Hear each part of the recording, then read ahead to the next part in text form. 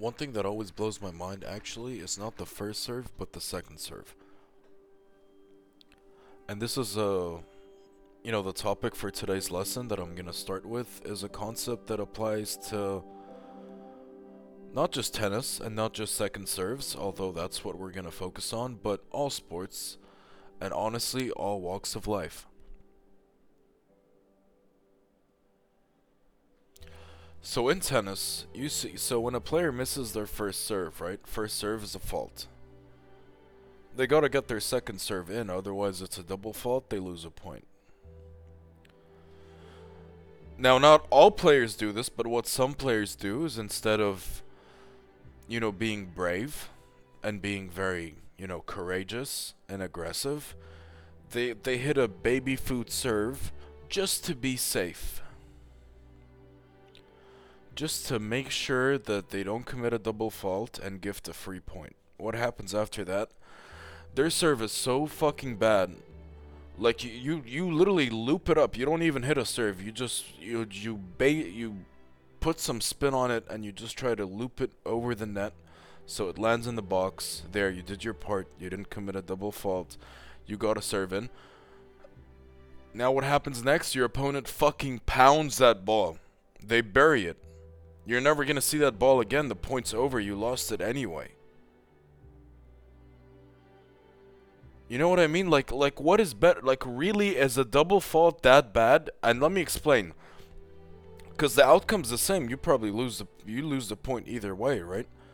I mean, second serve, you hit a baby food, fucking, I don't know what serve, something that probably your mom would do if you took her to a tennis court. She'd probably serve like that.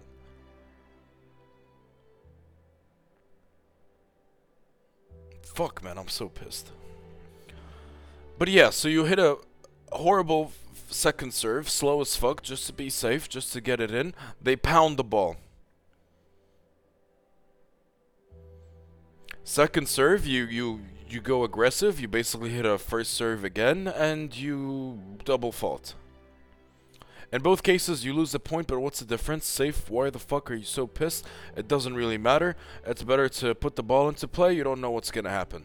Well, I know what's gonna happen. They're gonna fucking pound that ball, and even if they don't hit a winner right away, that just fucking flashes by you, because your serve was so slow, you basically tee it up for them, and they hit the fuck out of it. Okay, even if they don't do that, you're behind in the point anyway, and it's your serve. Like this is embarrassing. Okay, anyway.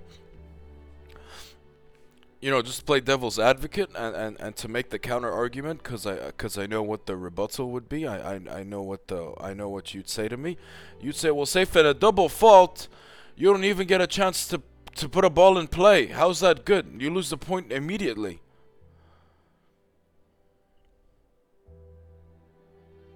For me, this is about principle. In a double, okay, so in a second serve, if you go for a baby food second serve, you're not trying to win. You're just trying to prevent losing the point.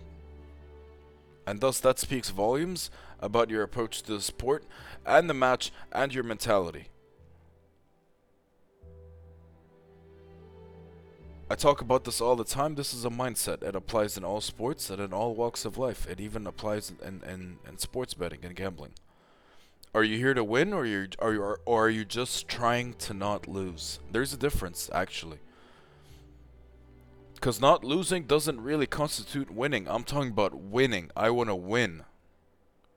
Hitting a baby food second serve, you do not want to win. You're just trying to prevent losing. There's a difference. If you go for a baby food second serve, you're not trying to win. You're not trying to win, because if you're trying to win, you're gonna hit a first serve. Fuck it. I missed my first serve. I'm gonna get it right this time.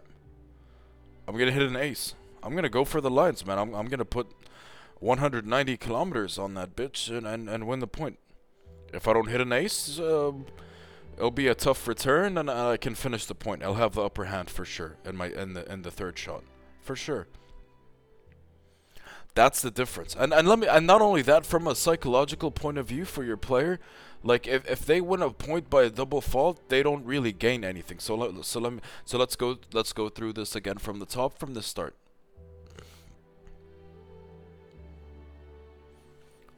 First serve, you hit a fault. Second serve, you're up. You hit a double fault. The opponent gains nothing from that, emotionally, psychologically, in their head. It's just like, oh, I want a point.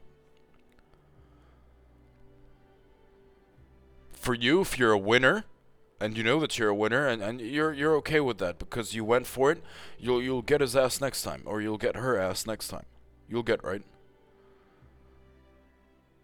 But if you miss your first serve and a second serve is a baby food fucking serve that just loops in, and the opponent pounds it for a serve return winner. Not only does your opponent gain a point, but they also they're like, wow, they gain that set, like sort of like that sense of, wow, like I really did that. I hit the fuck out of the ball. You know what I mean? And that benefits them. And on the contrary, you're sitting there on your side of the court like, wow, he really hit that fucking thing to me. He really rocked my shit. I didn't even see that ball. You know what I mean? It's little things like that. And look, you really couldn't think I'm full of shit? I'm just a thinker, okay? And this shit is real. It's real shit. You know, when you're out there on a tennis court, you have thoughts. We are not robots. We're human beings. You know, if you're returning serve and you see a baby food fucking serve, you're gonna fucking pounce on that thing and it's gonna make you feel good. It's gonna give you some momentum. You're gonna feel good about it. And yeah, it's just 1 point, but confidence, momentum, that lasts for more than 1 point. That can really change the course of that particular game you're playing. And then quite possibly the set, and quite possibly the match. Yo, this shit changes everything. It's not just 1 second serve. It's not just 1 point. It's bigger than that. Don't be naive.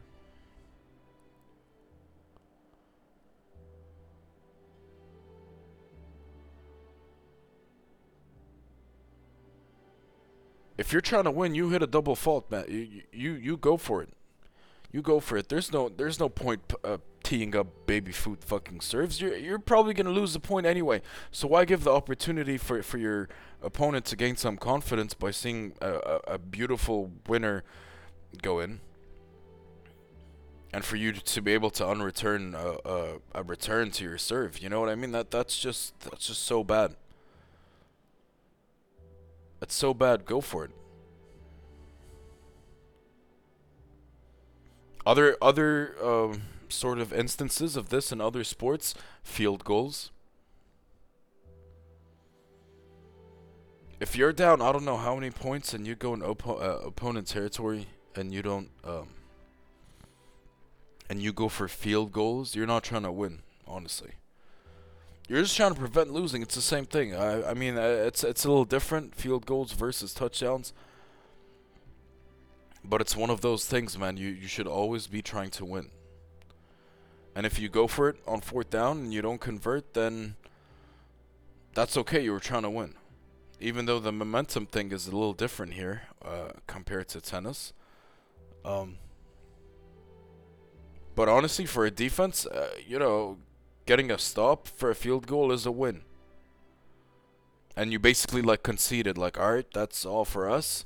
This drive, we're just gonna settle for a field goal, because that's what they call it, right? You're settling. You're not trying to win. You're settling. Go out there and fucking score a touchdown. There's nothing better or bigger than that in football, right?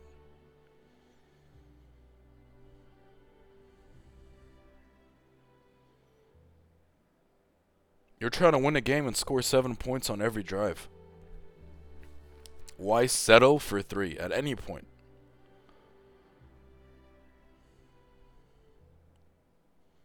It's the same thing, man. And if you truly understand what I'm saying, then I'm sure you yourself can think of many applications of this in all sports, in all walks of life, no matter what it is you do. You should always try and win.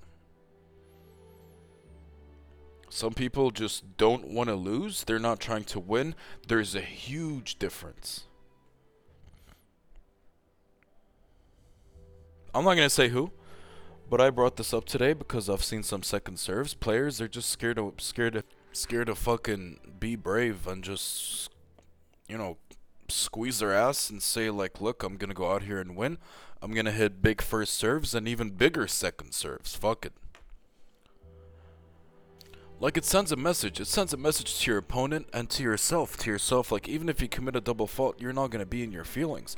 If you have this mindset and if you have this awareness, if you commit a double fault, you're gonna tell yourself, well, you know what? I fucking went for it. I'm gonna get it next time. I'm gonna get her ass. I'm gonna get his ass. I'm gonna hit a first serve. Next time it's gonna be so good, she won't even have a chance to return it, or he won't. Okay? And that is all I have to say about it. It's a mindset. It's a mindset. All tennis players, at least I would hope, they're here to win, and not to just, to try and lose or to avoid losing. Well, safe. If you try to avoid losing, that means you're gonna win. It's a fucking mindset. The results don't matter. It's your approach to the game. It's your approach to life. Okay? On to tennis. Yesterday in Lyon, it was kind of strange. Very, all over the place the first couple of matches. Diachenko looked really good in the first set against Friedsam. Lost the second set even worse than she won the first set. And then won the decider. Diachenko good indoors, struggles with consistency and close matches. Not that good of a closer. Gulubic, Greet Minen, her opponent, retired, or I guess withdrew, so lucky loser Maya Hantama took her spot. Maya Hantama won the first set 6-1. Rest of the other two sets, Gulubic won 6-4, 6-4. Gulubic, man, not a fan at all. Katie Boulter, after a good string of results, lost the first set 6-3 by a double break and then retired due to injury. Sori Kirstea beat Vogela in straights 6-3, 7-5. That should have been more like 6-3, 6-2. Kirstea looking really good, but just, sometimes overly aggressive and she doesn't find her shots. Thing with Sori Kirstea is that I feel like she's the type of player that not only can play on all courts and surfaces, but she can really switch her game up. She can be an aggressive ball basher from the baseline. I mean, against the majority of players and even some of the top players, she can keep up with them on the baseline. I mean, the majority of players, they can't keep up with her on the baseline, but even some of the bigger names, the bigger hitters, she can keep up with them on the baseline. She can also be a counter puncher, okay, and she has decent variety, and her service motion has faced a lot of critics, but it's effective, I think. She doesn't commit too many double faults, and her first serve is pretty effective. And her forehand backhand is really good, even in a return game. Sori Kirstea, what's her biggest issue? Just consistency and delivering in clutch moments. Honestly, like Diachenko as well, but there's a huge skill gap there. Sori Kirstea, by the way, if she wins this tournament, which I don't know why she wouldn't, but if she wins Lyon, she will achieve her career high ranking of world number 21 and overtake Simona Halep to become the Romanian world number 1.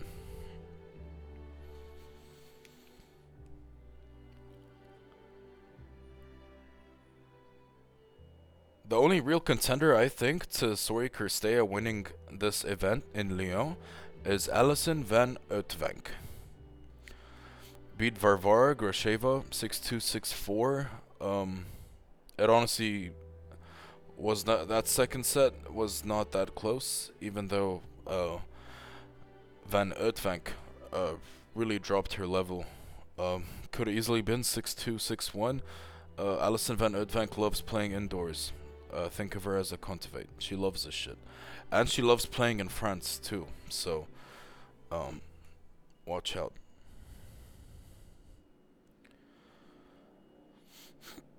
Today's matches in Monterrey were not very exciting, not very fun for me at least, because I feel like all my bets went to shit. Xinyu Wang, I guess. Now I know An Li is irrelevant, but An Li looks really bad today. Because she got embarrassed by Xinyu Wang, and Xinyu Wang looked like, Xinyu Wang looked like she was the second coming of Li Na, the Chinese player that achieved the career high ranking of world number 2. Great player, by the way. 2 slams as well. That's what Xinyu Wang looked like against An Li. Against Beatriz Haddad Maya, who has never made a quarterfinal since 2019 on clay.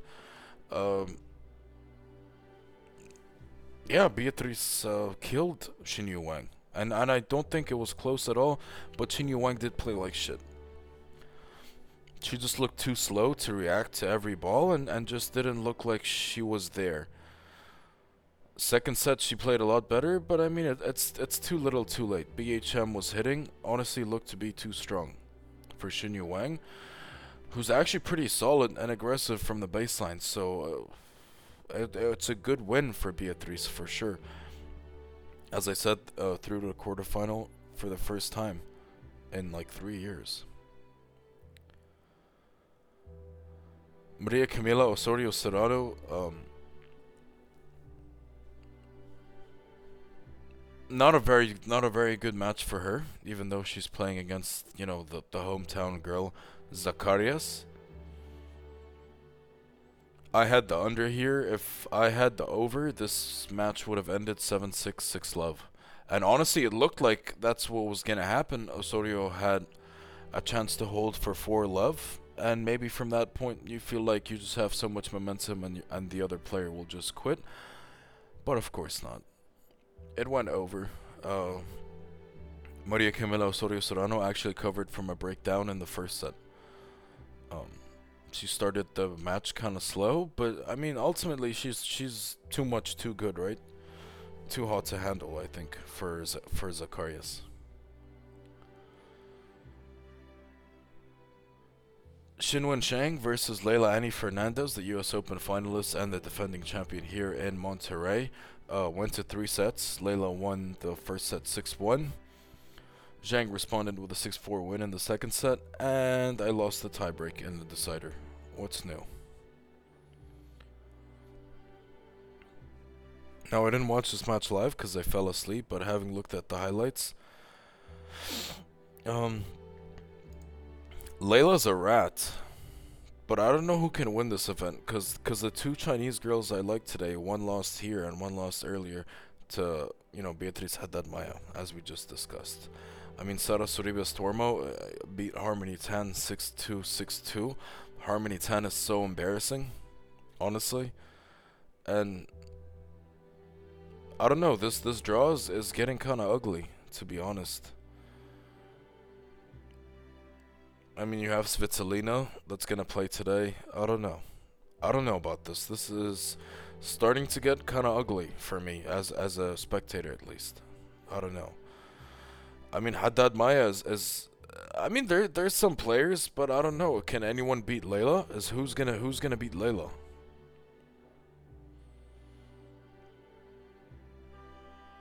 I don't think I have the answers, to be honest with you. I mean, Shang Wang, I don't think she's gonna beat Leylah. Watson, I don't know. Svitoli, I don't know, man. Petra Martic?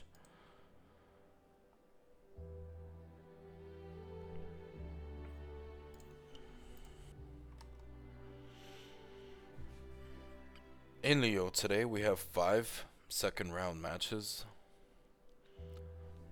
Arangsta Rus versus Shuai Zhang. Rus, honestly, one of the fittest players on tour, and she looked pretty good in the first round and had a couple good matches in Doha the previous week. I think she's playing well. I mean, she's a non-factor, but if she's playing well, then she's always tough to beat. She can make her run, and I think that's possible here this week in Lyon. If Mladenovic didn't commit 19 double faults, she probably wouldn't have lost to Shuai Zhang. I think this is an easy match for Arangsaurus. The conditions sort of suit both pretty evenly, but it's just a matter of form, and I don't think Shuai Zhang has a big game that can really take over. She just sort of pushes and hopes you commit mistakes and 19 double faults.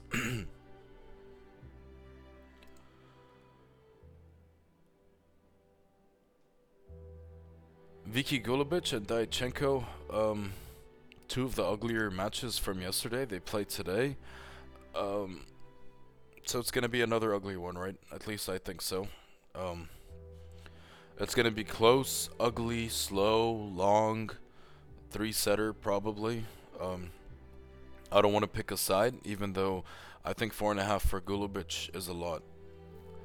I mean, she hasn't put in one performance this tournament to make me feel like, yeah, she got this. I don't know. Diachenko, she's good as an underdog. She won't really quit. And she's annoying to play against if she finds her rhythm. Caro Garcia versus Martina Trevisan. This is sort of like turning back the clocks a little bit. These two 28-year-olds probably peaked 4 or 5 years ago, around at the same time. An ugly match. Martina Trevisan played a good match. As an underdog, I would never rule out Martina Trevisan, especially if it's Caro Garcia she's playing against. Caro Garcia beat Georgie, but Georgie really committed 3 different crimes on court, so I wouldn't put too much stock on that. And Caro Garcia's biggest problem is back-to-back wins and longevity and consistency. You know, she plays one good match, and then next match it's as if, it's like, alright, I'm done, I won my match. You know, that's Caro Garcia, and she always crumbles in front of the French fans. If you don't know about that, then watch every match of hers in Roland Garros in her career. Now, Yastremska versus Maria Sharapova. Now, here's the thing, man. Okay, so Maria Sharapova is a better player than Anna Bogdan. 100%. Okay? But against Anna Bogdan, Yastremska was minus 130 on the money line. Now against a better player, she's minus 4.5. That is not a good line whatsoever. And I love Yastremska. Okay, and she should win this, but minus 4.5 is ridiculous. Honestly, if I wasn't so in love with Yastremska, I would bet Buxa plus 4.5 with my eyes, like, without even thinking about it. I wouldn't even blink. This line is ridiculous. She's playing a better player. You know what I'm saying? Like, that's why Yastremska was a no question play against Bogdan, minus 130 or something like that. Send it. And now she's playing a better player and laying 4.5 games. That is too much, I think. And the over 2.5 is way too low. They're showing too much respect to Yastremska, I think, after her heroic win. This is a very public line. It's not sharp whatsoever. Yastremska minus 4.5. I really doubt she covers that. I mean, I'd say her win is not as likely as 1.35 odds, or, you know, minus 260 American odds. I mean, she should win, but not like that. You know, not that easy, I think. And as a result, Buxa not being respected whatsoever, over 20.5, I think is very low. Lastly, I'm glad this is the last match on court, so you can just, you know, switch your TV off after the Yastremska match and forget about Lyon for the day. Is Korpach versus Jasmine Paolini. Look, no thoughts, no thank you, but thank you for coming.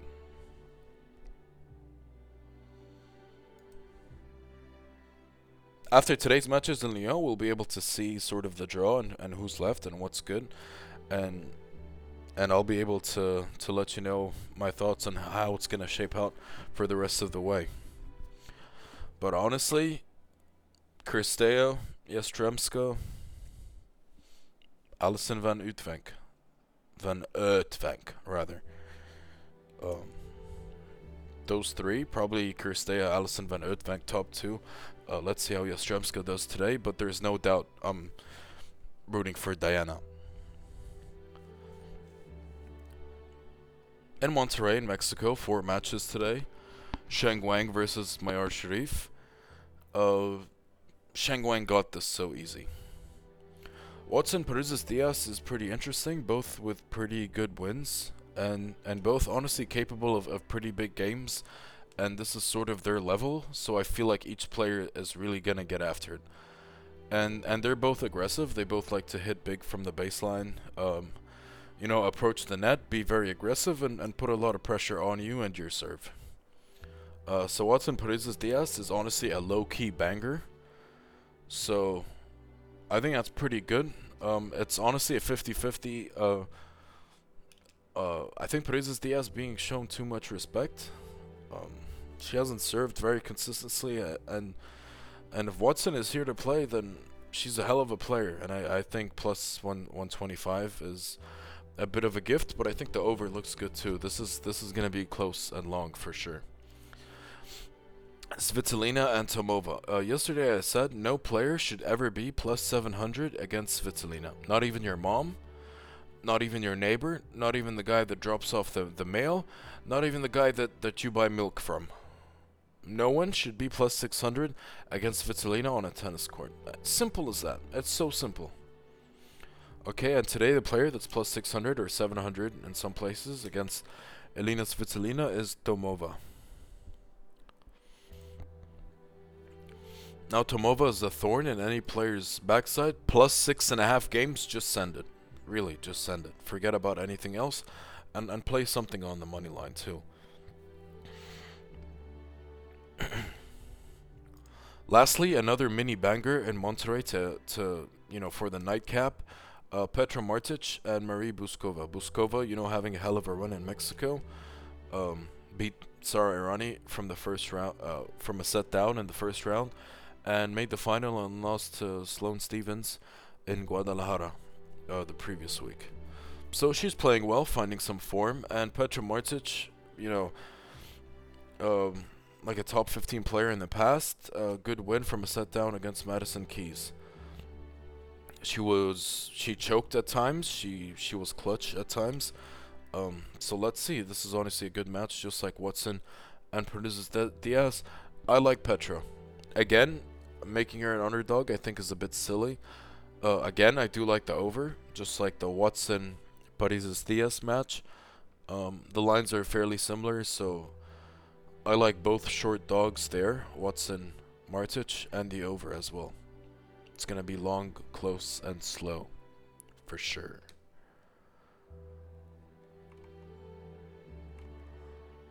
The one matchup in Lyon that we already have set for the quarterfinal is Bondar and Sori Kirstea. If you see a line for that, just take Sori Kirstea. She's gonna crush Bondar. I promise. Under 19.5 is good, minus 4.5 is good. That is all for today. A little later today, I apologize. A little shorter, I probably don't have to apologize for that. But yeah, as always, thank you for listening. This has been The Safe Space. Best of luck to us. Hope you have a fantastic day. Yeah.